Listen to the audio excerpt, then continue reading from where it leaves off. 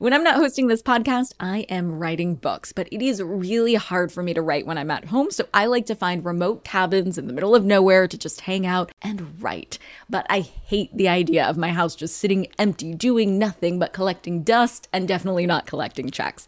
And that's why I'm an Airbnb host. It's one of my all-time favorite side hustles. Other popular side hustles are awesome too, don't get me wrong, but they often involve big startup costs. By hosting your space, you're monetizing what you already have access to. It doesn't get easier than that. And if you're new to the side hustle game and you're anxious about getting started, don't worry, because you're not in this alone. Airbnb makes it super easy to host. I mean, if I could do it, you could do it. And your home might be worth a lot more than you think. Find out how much at airbnb.com/host. Hey guys, are you ready for some money rehab? Wall Street has been completely upended by an unlikely player, GameStop. And should I have a 401k? You don't do it? No, I know. Girl! You think the whole world revolves around you and your money? Well, it doesn't. Charge for wasting our time. I will take a check like a old school check. You recognize her from anchoring on CNN, CNBC, and Bloomberg. The only financial expert you don't need a dictionary to understand, Nicole Lapin. 2 weeks ago, we talked about negotiating the APR on your credit card. But as I said in that episode, if you're not negotiating everything, you are leaving money on the table. And so I was super stoked to see this question from Sam. I'm really feeling the effects of COVID on my business. I'm a freelancer. I've applied for all the grants and I'm still struggling. I've scaled back on all the frills but need my apartment, obviously. I just signed a new lease, so I'm stuck. Is there anything I can do to lower my rent?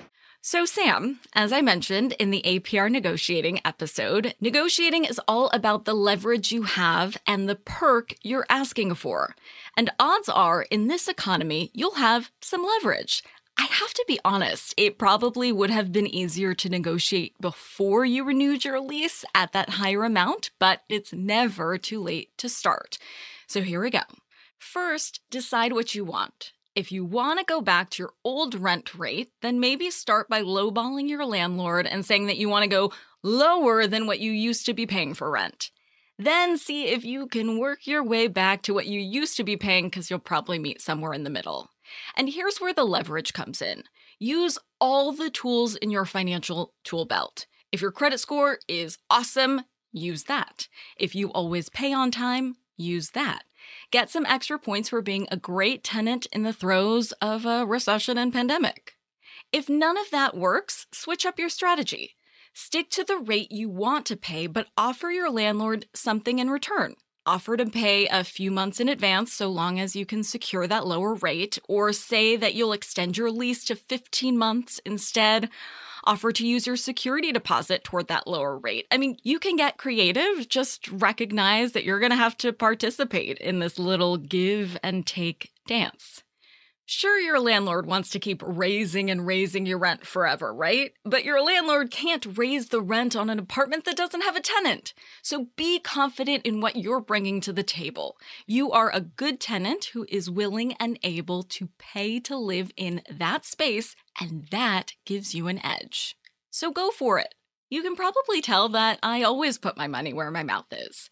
In the very first episode of Money Rehab, I let you listen in on how I coached Tia to negotiate her APR. Now I'm gonna let you be a fly on the wall and let you listen into a negotiation between my landlord and moi. I got your message about the rent adjustment request, and Nicole, I'm sorry, but this is not New York. We don't have the issues that they're having, and we have more demand than we have supply. So, and not only can I not honor it, but I'm going to have to increase the rent, unfortunately. You've been a great tenant. You've always paid on time. There's no issue with you specifically, but we did not build this building for charitable reasons. This is a business, and right now there's a lot of people moving to Los Angeles, and we just have a lot more demand than we have supply. So I hope you understand. Now remember, when you're negotiating, bring up your leverage and then ask for what you want. And your mark, get set, go. I, of course, have really liked living there and have paid my rent on time. It's $5,000 a month, which is not cheap, and paid, of course, 2 months security deposit, which is a generous amount up front. And as you know, COVID is still very real, and I run a business that's taken PPP loans, and it's been an events-based business. And so, like everyone else, I have also seen a decrease in revenue. So do you think for the next 5 months that are on my lease, we could get down to $4,000 a month? Well, like I said,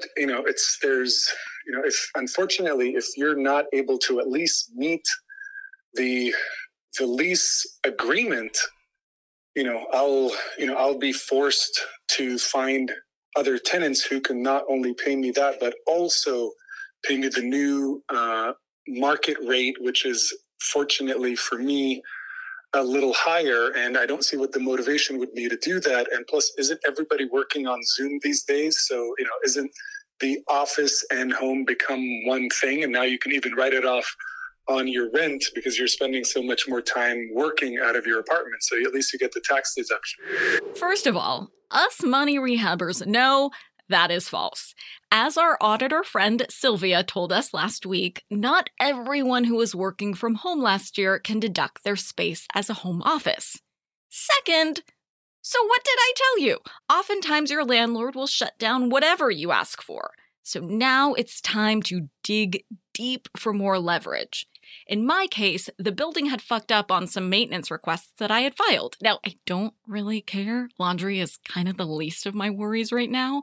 But for the sake of this negotiation, it is leverage. So I'm going to use it. Yeah, of course. I mean, you and I are both in business, so we definitely know that there are ways to pivot and make more money these days. I think we wouldn't have another round of stimulus or loans from the government if we were back to normal. And, I've been hustling like so many people as well. And I would love to not have to default on my payments. As you know, there have been a lot of issues with the building. I think I put into the system for maintenance, there was something that was dripping on the AC unit for a little while, and it took a really long time to get fixed. I think it's beyond customary standards, as well as, you remember, the washer dryer situation has taken double the amount of time to do my load of laundry. I know that one of the workarounds was trying to do less load of laundry, but you're in business too, so that's ultimately the same amount of time. If I take half of it, it's going to take the same amount of time as if I did the whole thing at a longer period of time. So that's been just a really big hindrance, annoyance in my life. Time is obviously money. You can always get more money, you can't get more time. And so my time is really valuable. And so a lot of these issues within the building have cost me a lot of money and opportunity cost. So I think that if you want to continue to see out the lease, I think it would be beneficial to both of us so you don't have to lose any time listing it again and showing it to people if we could lower it to $4,500 for the next 5 months. Well, Nicole, you have been very patient with some of those some of the breakdowns of like you said, laundry and whatnot, and you really have been a stellar tenant. And I don't want to use this analogy, but this whole notion of the devil you know is better than the one you don't, and I would hate to lose you, and you're an angel. Thank you. And so I mean, you made a very good case. I don't want to lose rent, but I also don't want to lose a tenant who pays on time, who is understanding and patient, and that all is money for me as well. Plus I have to repaint and everything else. Do you know if you might extend the lease after at market rate, or is that something you don't know? So this was an interesting moment. Obviously, it would have helped my case if I committed to re-signing my lease, but I actually know that I'm not going to re-sign, and lying for the sake of leverage is a cheap shot. And us money rehabbers do not take cheap shots. We take control. And that's what I did. I took control of this situation. I pivoted away from re-signing. And to keep the conversation moving, I got creative and worked my security deposit into the mix. I don't know yet. At this point, I'm leaning toward not renewing, but I would like to make good on my lease. I don't want to escalate some of the issues that we've had in the building beyond this. I think you and I can work this out without involving lawyers or anyone else. I don't want it to get icky. I want to leave, as friends in an amicable way.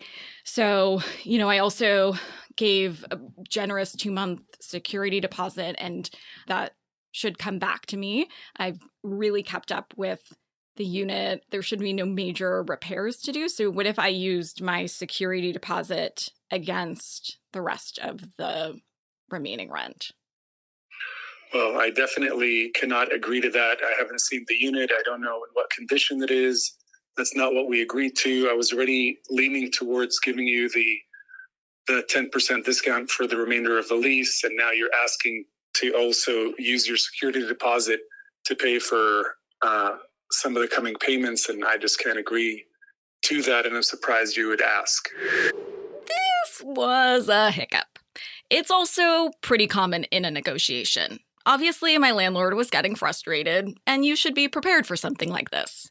A landlord may get frustrated about the prospect of losing money and shut down, or even say something cold or aggressive or downright mean.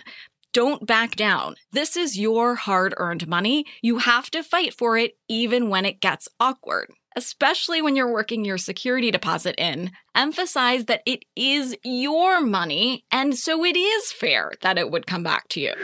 I think it's fair to ask for using the security deposit toward rent. These are extraordinary times. We're going through a global pandemic, of course. So, it's money that ultimately is supposed to come back to me, and the money that I'm paying you for rent comes out of that same bank account. So I think it's a fair request. I would, though, suggest if you wanted to allocate half of that security deposit, so $5,000, if we could amortize it over the next 5 months and say, $1,000 a month comes out of that security deposit. So I could give you $4,000 for the next 5 months. And then at the end of that, of course, with the caveat, presuming everything is looking good and doesn't need major repairs, then you could return the remainder of the $5,000 security deposit back.